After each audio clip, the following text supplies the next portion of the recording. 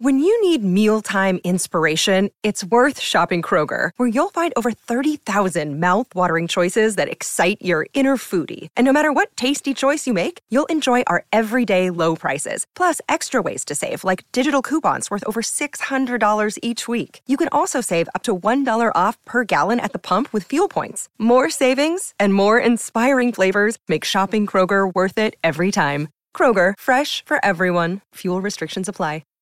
With the Lucky Land Slots, you can get lucky just about anywhere. This is your captain speaking. We've got clear runway and the weather's fine, but we're just going to circle up here a while and get lucky. No, nothing like that. It's just these cash prizes add up quick. So I suggest you sit back, keep your tray table upright, and start getting lucky. Play for free at LuckyLandSlots.com. Are you feeling lucky? No purchase necessary. Void where prohibited by law. 18+ terms and conditions apply. See website for details. Hey guys, this is EJ Holland with the Wolverine.com. Thanks for being patient. I know we're running a few minutes late. As always, subscribe to the Wolverine.com today. Just $10 until next football season. That's $10 until August of 2023. That gets you premium insider Michigan recruiting information. These lives are just a taste of what you can get over at the Wolverine.com. So sign up today, premium recruiting information, team information, basketball recruiting, and you get to be part of the great message board community, the Fort, all for just $10 until August of next year. As always, subscribe to this YouTube channel. It is completely free, and we put up content every single day. So make sure to subscribe to this channel and like this video. It helps us with the algorithm. Go blue as always, and make sure to leave a super chat by I know I had questions on this, how you leave a super chat. So you can leave a super chat by pressing the donate button. And if you press the donate button, that super chat money goes directly to me. Your question gets bumped up to the top. And it's especially important. Show like tonight, we are strictly going 30 minutes for sure, because I have a very, very early flight, like 5 a.m. So I don't think I'll even go to sleep tonight. So we'll definitely do 30 minutes. We'll get to y'all's questions, and we'll go with the first one. Chris Grant has lots of questions, it looks like. Let's get all the layups out of the way. So Chris is taking your questions and asking them first. Chris says, let's get all the layups out of the way. So his first one is, Nathan Efobi, does he equal Michigan? We'll pop your other questions back up in a second. So, yeah, obviously we're going to talk about Nathan Efobi. He is an on 300 offensive lineman from Georgia, set to make a decision this Friday. Michigan has been trending in the right direction for a while now. I had a chance to go out to see him in the Atlanta area a couple months ago and put in a prediction shortly after that. And I kind of hinted that it was kind of a matter of when. And now Efobi's set to make a decision Friday without having made a visit to Miami, which was the other big contender in this recruitment.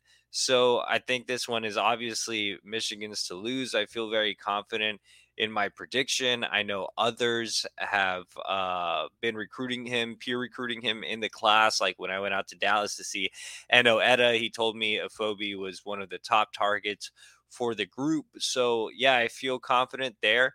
And if Michigan lands Nathan Efobi, they are getting an extremely versatile lineman, not just an offensive lineman. You see, he's the guy that can play defensive line as well. He had a chance to get recruited as a defensive lineman early on before schools focused in on him as an offensive lineman. But you see here on the film, our producer Matt has pulled up, he's exclusively playing offensive lineman, playing some tackle. And, he projects as an interior offensive lineman. I believe we at On3 have him ranked the highest as an interior offensive lineman.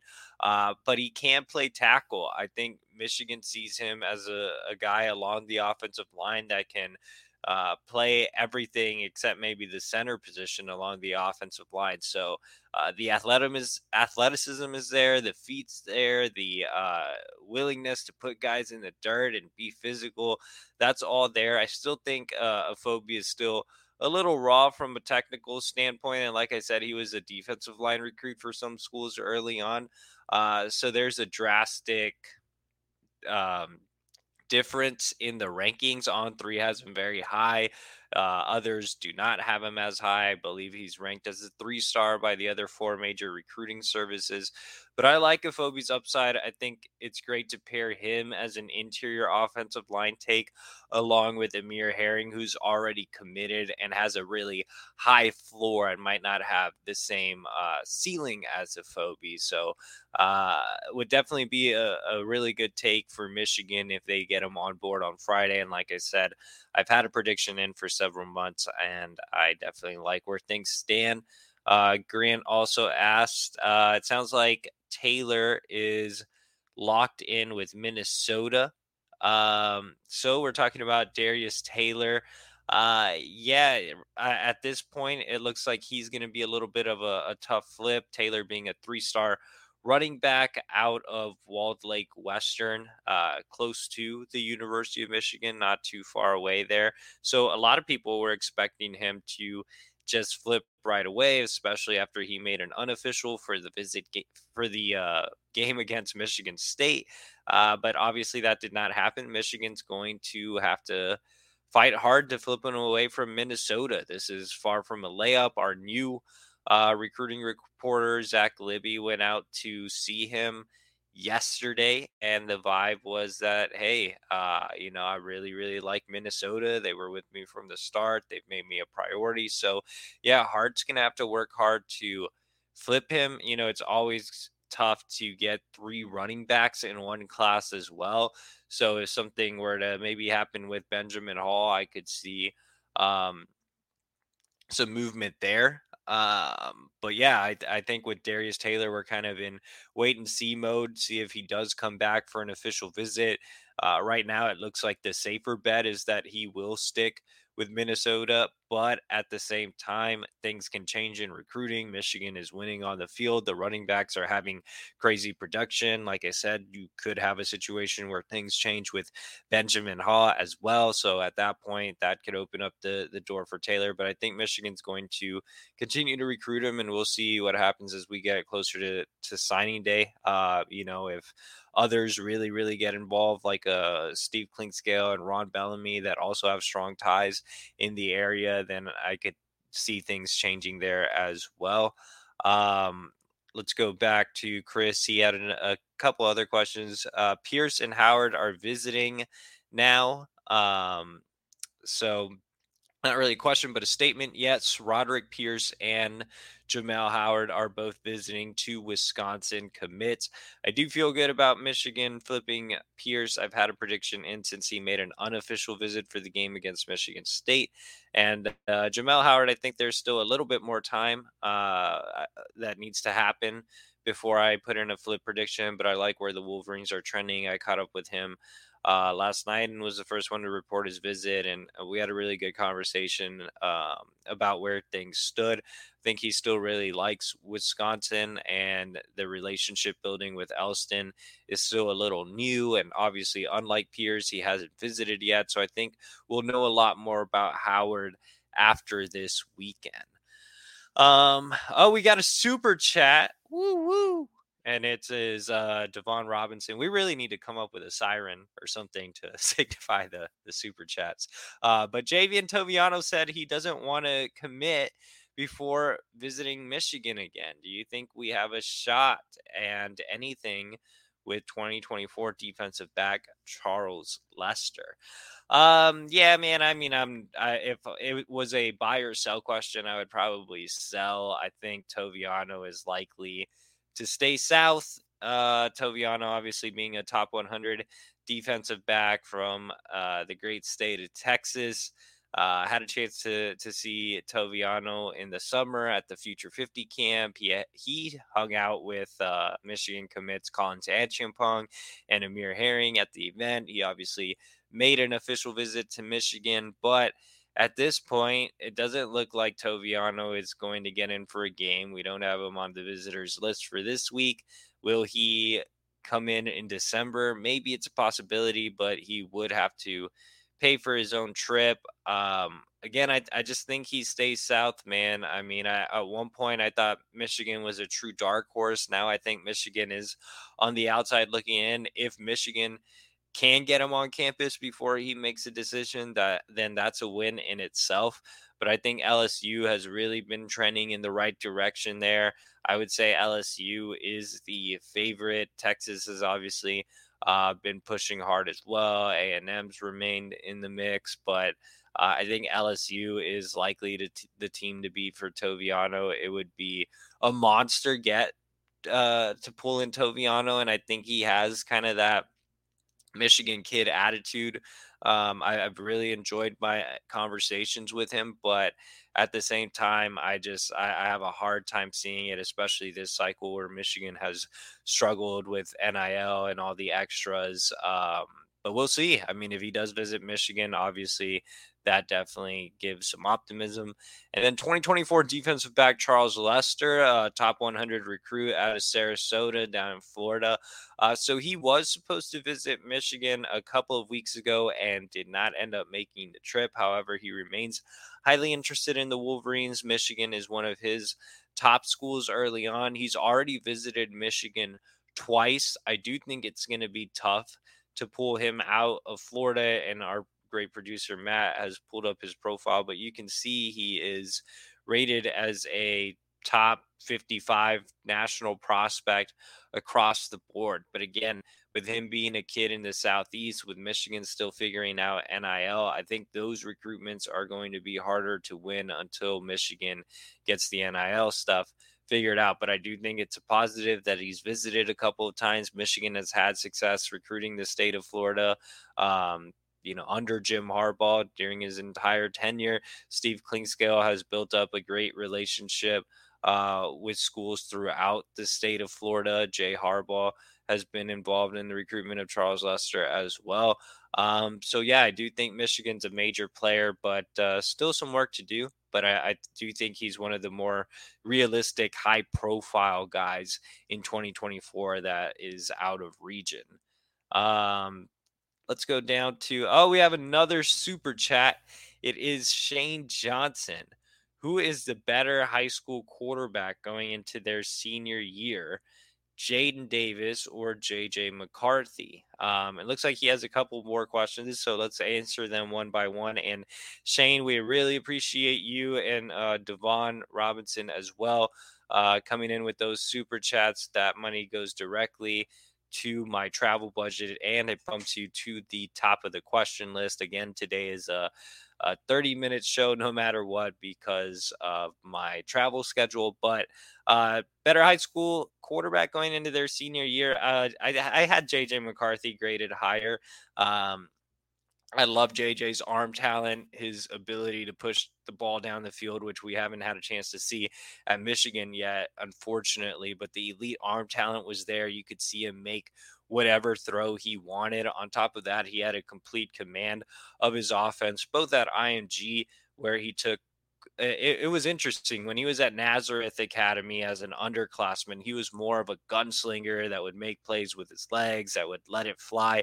But at IMG Academy as a senior, he was more of a game manager in a sense that he took a lot of just high percentage passes, took what the defense gave him, didn't run a whole lot. He did have a bit of an ankle injury as a senior, but as an underclassman, he was absolutely electric, just escaping out of the pocket, making things happen, making Houdini plays happen. I mean, my player comp for JJ coming out of high school was Johnny Manziel, and you've seen a little bit of it during his time at Michigan, and you've seen the ability as a runner, the escapability, the throws that make you go wow. But I think JJ is going to be just fine. I think he's still kind of coming along. I think you're kind of seeing a little more IMG JJ at Michigan as opposed to Nazareth JJ at Michigan. But I love JJ. I had him ranked right up there near the 5-star level. And with Jaden Davis, you don't necessarily see the movement. He can climb the pocket. He can run if he needs to, but he's not nearly as fast or as quick or doesn't have the escapability as JJ. He has similar arm talent. He can definitely push the ball down the field. He can make some of those throws that make you go, wow.